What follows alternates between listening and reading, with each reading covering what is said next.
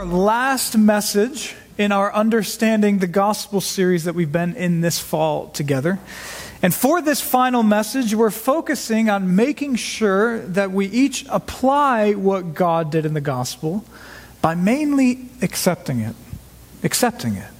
Because what God did in Jesus is real and beautiful and incredible, and it's what we need, and we've seen that over and over, Old Testament and New Testament together, but we must really trust Him and accept what Christ has done. And so that's our emphasis together this morning. And to see that clearly in God's Word, there's many places that we could have gone to in the Bible about trusting in Jesus or just believing the gospel. But instead of going to one of those more famous passages, we're actually just going to be in Luke 14 this morning, in this parable that you just heard read. And I think it'll be helpful for us to be here this morning, first, because this is obviously from Jesus Himself. And so I do think it's fitting to end this whole series on the gospel by hearing from Jesus, who's the one who accomplished the gospel. But even more so, second, I think being here in Luke 14 will be helpful because the picture itself here in this parable is just so great. And that's the picture of this gospel and of being invited into the kingdom of God through the gospel as being a banquet or a feast, a delicious meal. And even right there, right, we see that Jesus and the gospel therefore aren't something that you just should accept or that you just need to accept or else. But instead, who doesn't love a feast? An amazing, delicious meal. And again, as you heard, that's the picture that Jesus decides to use here. And in fact, as you might know, this feast picture is something that's used throughout the Bible as well. For example, in the Old Testament, feasting, of course, was something God had His people do to show them a little bit of what He was like. And then, in regards to the gospel specifically, if you remember when we were in Isaiah together as a church in this series, we saw from Isaiah 55 that when God invites His people to come to Him in the gospel, He says this. Remember, this is Isaiah 55, 1 and 2. Come, everyone who thirsts, come to the waters. And he who has no money, come, buy and eat. Come, buy wine and milk without money and without price. Why do you spend your money for that which is not bread and your labor for that which is not satisfied? Listen diligently to me and eat what is good and delight yourself in rich food. End quote. And so again, coming to God in the gospel isn't earning it. Instead, it's freely coming to this delicious feast. And just so you know, it's very probable or likely that Jesus, as He tells this parable in Luke 14, might have had that in mind from Isaiah 55. And then finally, on feasts in the Bible, way after Jesus teaches this in the book of Revelation, as many of us in here might know, this image of a great banquet or feast to symbolize the gospel comes up even in the third to last chapter of the Bible at that famous marriage supper of the Lamb. And for that, it's true, we often symbolize how it's the marriage supper of the Lamb, meaning we talk about how we're so loved by Jesus like His bride, and that's absolutely true. But also, church, I don't know if you've ever considered, let's be clear, that picture once again, though, is intentionally a feast. Right, an amazing meal where we're with Christ and with others and just straight up and enjoying Him and one another and good food and how good our God is toward us, all because of the gospel. And so all that said, so that's why we're in Luke 14 here to conclude this whole series together this morning, because Jesus Himself pictures what He offers in the gospel and the invitation to the gospel as His feast. Which brings us, though, briefly to our outline for how we're going to go through what Jesus, though, says here. And so again, we'll be in Luke 15, verses 15 through 24. And as usual, we will be going verse by verse here. And as we do so, we'll have 3 clear steps together to get through this parable. 3 clear steps with an important conclusion that shows us how Jesus concludes. And as for what we'll see in each one of those, if this helps you, first, we're going to be in verses 15 through 17. And there we'll look at specifically how Jesus symbolizes the gospel and this invitation to the gospel with this banquet. Which then second will lead us to the big turning point in the middle of the parable in verses 18 through 20. And there we'll see what Jesus decides to emphasize and how people respond to the invitation at the banquet. Which then third will lead us to just verse 21, where we'll see what the master of the feast then does as a response to people and what they responded to the banquet. And so those will be our three main sections this morning. That'll be most of our time, covering just verses 15 through 21. But then, that'll then in our conclusion this morning lead us to close with how Jesus closes in verses 22 through 24.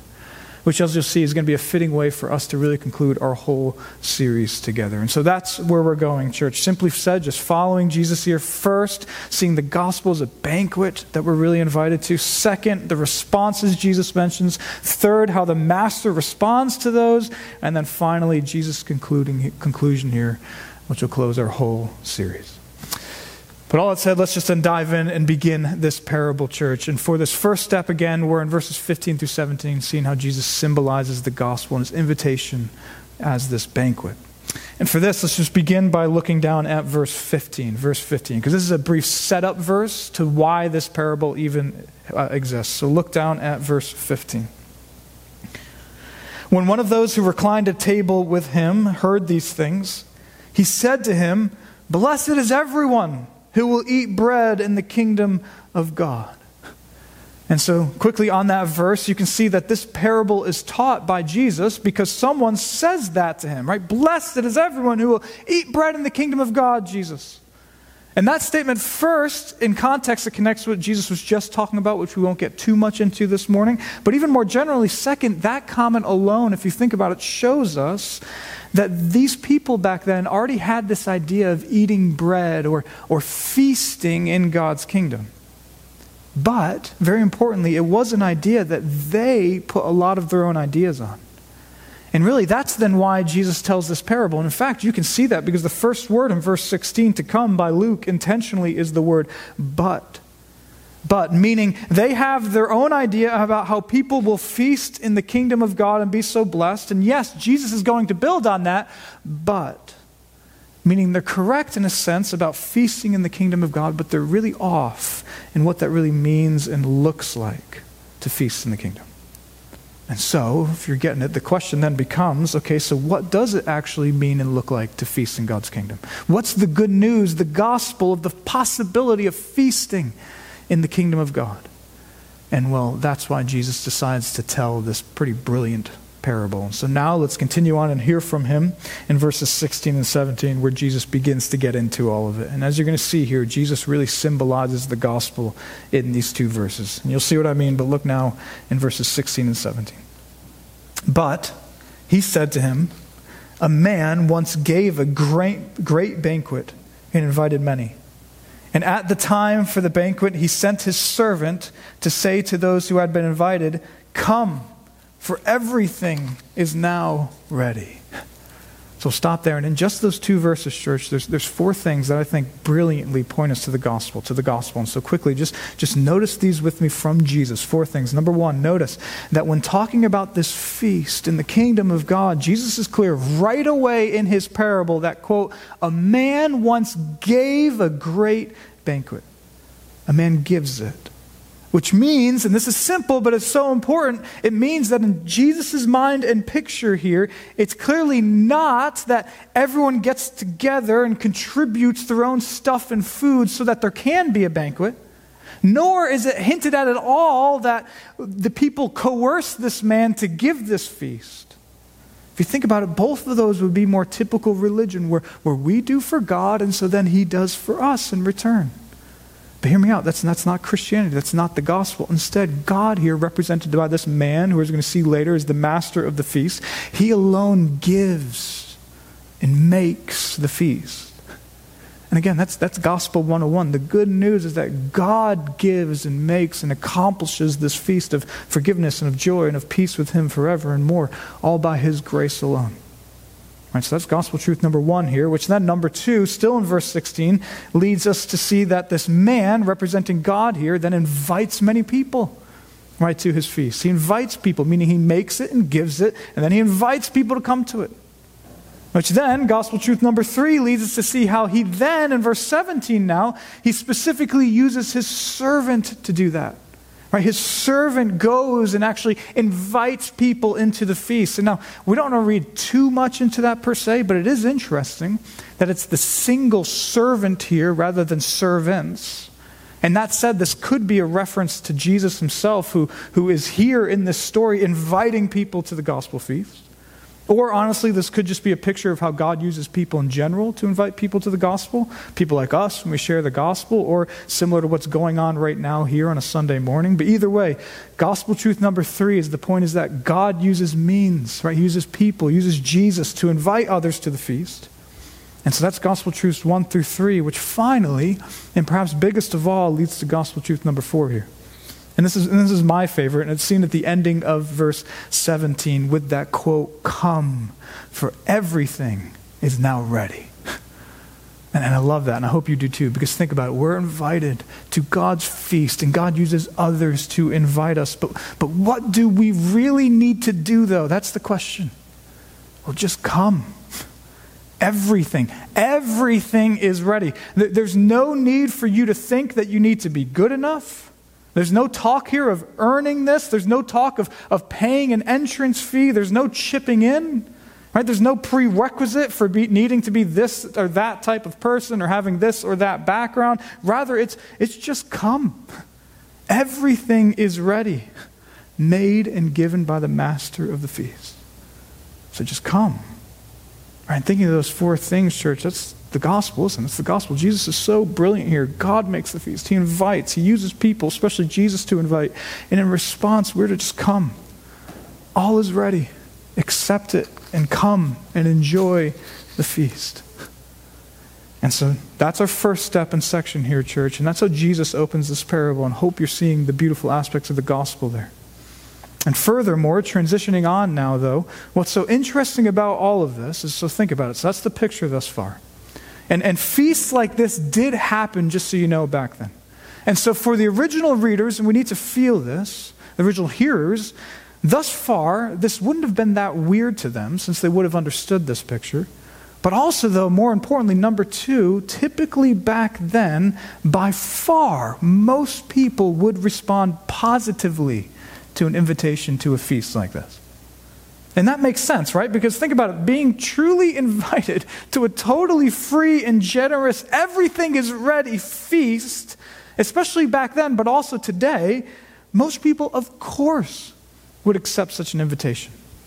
And not only that, but as one commentator I read this week pointed out about the story so far, quote, "Jesus tells the story of a man who is planning a great banquet in his home. This is a major affair, which includes an initial invitation in an ancient form of RSVP. And to opt out of the meal at this point is rude." End quote. And so again, most people in a situation like this would happily accept the invitation to a feast. And not only that, though, but also at this point back then, it would be rude, understandably, to not go to such a generous feast. And therefore, all of that said, what we'd expect in Jesus' parable here is he'd go on from here and he'd emphasize how people from all over enjoy, of course, accept this invitation. Right? How people obviously accept him in the gospel. And yet, as you know, Jesus intentionally does not go there next. Rather, he so surprisingly and creatively, and for you and me in this room, I think so importantly, especially in our current setting and culture, he decides next to talk about how and why some people reject the invitation, which is both fascinating and a warning to us. And so that's where we're going to go next. That was our first step in this parable, which now leads us to our second. And for this, we're going to be in verses 18 through 20. And again, we'll see what Jesus decides to emphasize and how some people respond to this invitation to the banquet. And to begin here, let's first just read all of these verses 18 through 20 and just hear how people respond. It's a pretty shocking twist. So look down at your Bibles. Remember, the last words, verse 17, "Come, for everything is now ready." And then this. "But they all alike began to make excuses. The first said to him, I've bought a field, and I must go out and see it. Please, have me excused. And another said, I have bought 5 yoke of oxen, and I go to examine them. Please, have me excused. And another said, I have married a wife, and therefore I cannot come." We'll stop there. So Jesus begins in verse 18. You see with that simple but bold statement, quote, "But they all alike began to make excuses." And that in itself is so significant because think about it, it is not here that certain people have things about them that makes them actually not invited. Nor do they have things about them that make it that they actually wouldn't belong at the feast. Nothing like that. Instead, let's get this, they are invited. And all they need to do is come, and instead they make excuses. Excuses, or to say it another way, they opt out of coming. They excuse themselves from attending. And why? Why wouldn't they come? Well, there's 3 excuses that Jesus decides to talk about here. And for you and me, we really do need to listen up, brothers and sisters, because these are so potentially applicable to each of us in this room. So 3 excuses that Jesus lists. And the first is in verse 18, where Jesus says, quote, "The first said to him, I've bought a field and I must go out and see it. Please have me excused." And hearing that, you can feel the simplicity, the mundaneness of that. Because back then, buying a field was a semi-common thing that people did in an agricultural society. And when you bought a field, you did need to examine it, just like we expect houses today. And not only that, but notice the person here, along with the second person to come, this person is even legitimately kind in their rejection.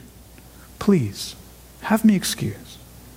So this person is just busy with their life, and it's somewhat understandable, and they're even kind about their rejection, and yet in the end, they do deny coming to the feast.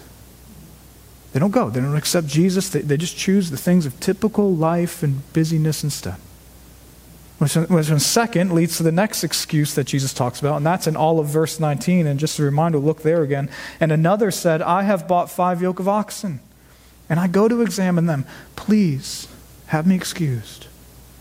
So this is similar to the first excuse, but the fact that this person just bought 5 yoke of oxen shows us that they're uniquely wealthy, because most people didn't have enough fields to need 5 oxen.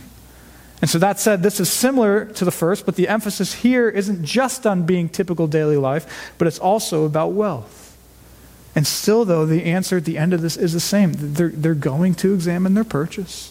And so they ask, just please have me excused. And so in the end, they just choose typical life in general, especially a more wealthy life, over the feast. Right? And so those are excuses 1 and 2 that Jesus mentions, and they're similar. And let's be clear, so many people do respond to Jesus really this way when they don't ever love and trust the gospel deep in their hearts, all just because of typical busyness in their life and wealth. And that particularly may be true, especially of a lot of people in our affluent culture that we all live in. But the most shocking excuse, I think, is found climactically in excuse number 3. And so this is all of verse 20. Look there again as a reminder. Verse 20, "And another said, I have married a wife, and therefore I cannot come." So personally, I think that's the most shocking excuse, because out of all the excuses that Jesus talks about here, especially from the Bible's perspective, it is that excuse, church, that we would think is most in line with God's word, and it sounds really good. Because think about it, even in the Old Testament, there was talk about a newlywed couple taking time to focus on each other. And why? Well, because marriage is so important to God, according to God's word. I mean, it really is. But Jesus' point here is, and yet, though, what can happen is people can so serve and live for their own marriage and families that they ultimately deny the feast of the kingdom of God. You get that? Meaning they put their marriage and families or kids so highly in their lives that they don't trust and treasure ultimately the beautiful message of the gospel and the feast of the kingdom. And therefore they don't actually come. And not only that here, but notice, ultimately this person at the end of verse 20 doesn't say, please have me excused like the others. Rather, they say, I cannot come. And this is really fascinating, because that means they are so fixated on their marriage and their family that in their eyes, they cannot come to the feast. They're too busy, right? Their time is too full. Their emotions are already taken up. They need to focus on their family. But all along, it is keeping them from the feast, from Jesus, from the gospel. And so that's our second step in this parable from Jesus this morning, church. And you can probably sense it. It is that part, out of all the parts of this parable this morning, that, as I keep saying, can be so potentially applicable to us. Because let's just all make really clear what Jesus himself is teaching us here, because it's not what we'd probably expect. Because sure, it would make sense that if Jesus just wanted to talk about how some people reject the gospel, which we all know happens, we here, almost all of us in this room, we'd probably assume that he'd then talk about people rejecting the gospel because of realities like living for sin, right? Or because they have some hard questions about God, or because they're caught up in some really bad worldliness or things like that. Right, those are the excuses that most of us are prone to jump to thinking that people are making. And to be clear, all those are reasons that some people do reject Jesus. But for each of us in this room, again, let's realize that Jesus himself, in this parable, 3 times decided to not focus on things like that, but instead of things that are just typical life, and on things that aren't even sinful necessarily in themselves, as being the reason why people reject him. And not only that, but especially with marriage, Jesus mentions such a good thing there. Family and kids and a good relationship with your spouse, especially because marriage is meant to represent Christ in the church. All that is an obviously good thing. And yet, again, his point is, it's often the good things that we can twist, even throughout our whole lives, to be reasons, excuses for why we don't trust Jesus in the gospel. Why we don't really love and live for him, for we're opting out of the feast. And so just to make sure we each bring this home to us, this is where each of us in this room, and I mean each of us, no matter how long you've considered yourself a Christian, please, it's where we need to, right now, kind of allow ourselves to be challenged by Jesus. Because especially after this whole series we've been through, we need to each ask, have I really embraced Jesus in the gospel by faith alone? Have I gladly, truly accepted the invitation to this feast? Or, if I'm honest, do I realize that I really do live for other things above Christ? Even good things, like my family. And quickly, just in case that you think that maybe we're being too harsh or strict in thinking about it like this and interpreting Jesus like this, just see this for yourself. It's fascinating. Right after this parable, which in itself is tough, just notice that Jesus says this next in verses 25 and 26 of Luke 14. These are the very next verses, and notice how this relates to his point about how some people reject him because they love their families more. Look at verses 25 and 26. Now great crowds accompanied him, and he turned to them and said that to them, "If anyone comes to me and does not hate his own father and mother and wife and children and brothers and sisters, yes, and even his own life, he cannot be my disciple." Whew. And now we don't have time to get into all that, but you can sense his main point, right? In the gospel, God and Jesus in this gospel must be the top priority of our lives because they're our top love. Our top love. And ironically, brothers and sisters, just so you know, that's actually when our lives are most looked after, and it's when our marriages are their healthiest anyways. And so all that said, again, that's our second step in this parable. According to Jesus, not mainly me, according to Jesus, it is often the cares of this world, just daily life and good things like marriage and family and kids that keep people from him and his gospel. And so for you and me, the point is, especially after this whole series, especially because the Master has made everything ready, let's just make sure that's not us. It's our second step. That's the main twist in the parable, as you can feel. Surprising thing has happened. People are invited, but they make excuses. And so what happens next? Well, that leads to our third and final main step and section now. And for this, we're actually just going to be in verse 21. And here we're going to see what the master of the feast then does as a result of the people's excuses. And for this, we're just going to read the verse to begin. And as you hear this, notice so clearly what the master does. Verse 21. So the servant came and reported these things to his master. Then the master of the house became angry and said to his servant, "Go out quickly to the streets and lanes of the city and bring in the poor and crippled and blind and lame." And so we'll stop there. So first on that verse and on the gospel itself, you can see it. Let's be clear. Jesus is intentional to point out that the master of the feast is angry at the previous excuses.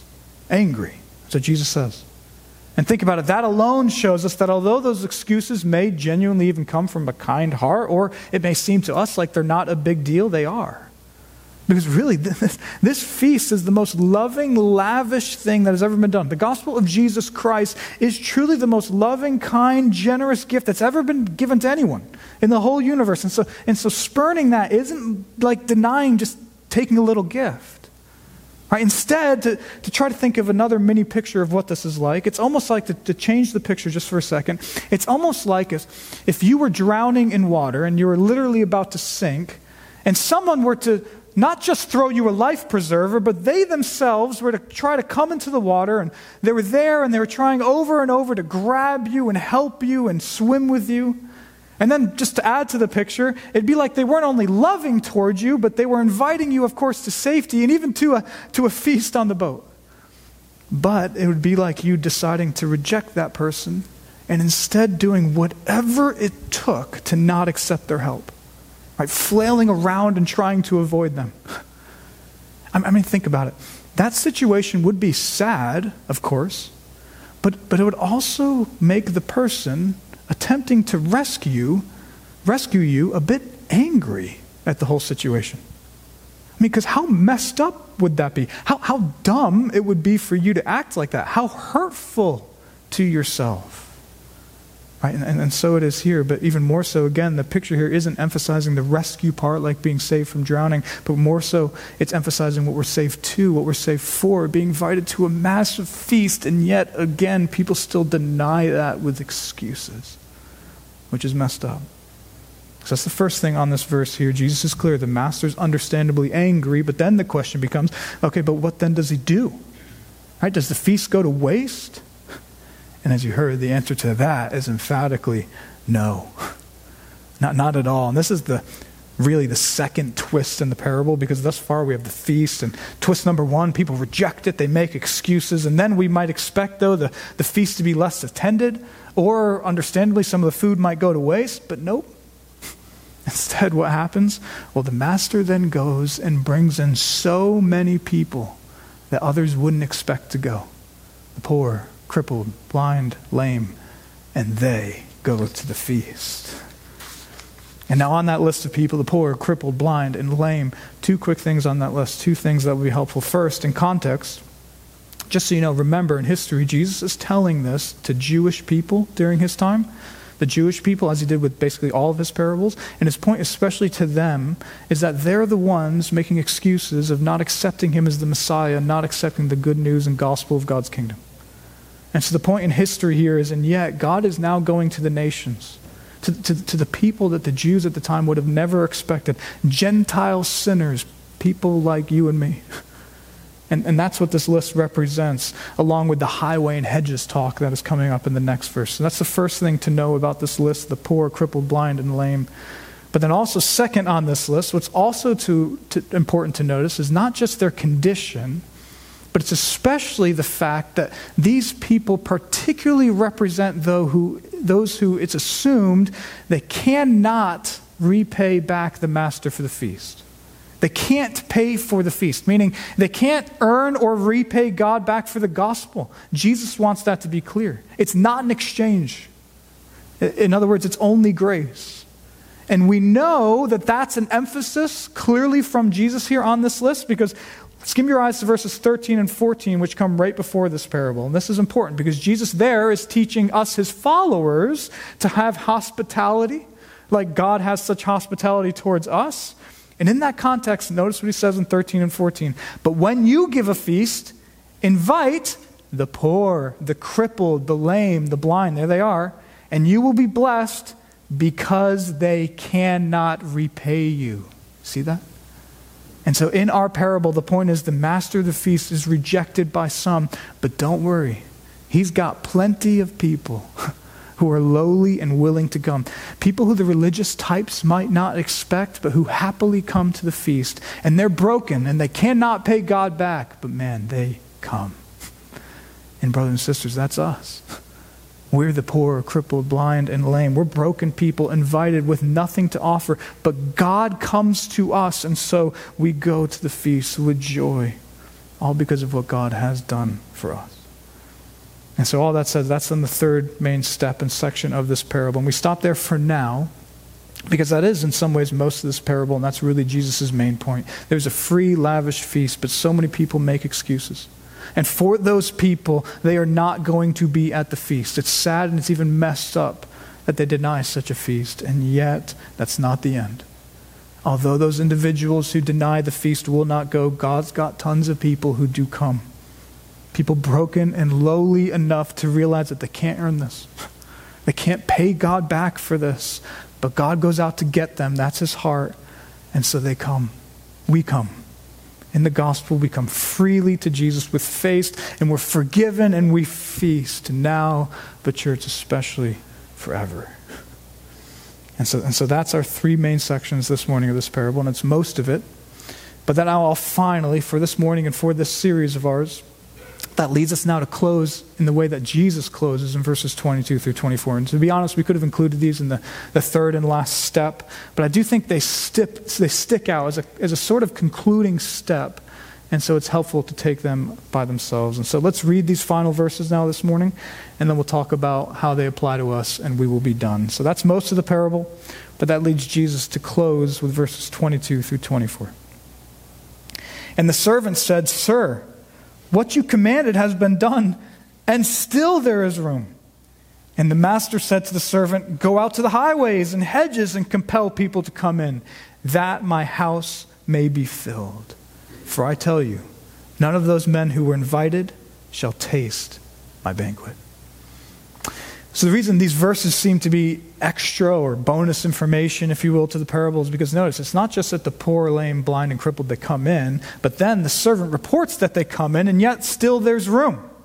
Right? Meaning we're supposed to feel now, man, in the gospel, and it's being accepted by broken people is even bigger than we'd expect.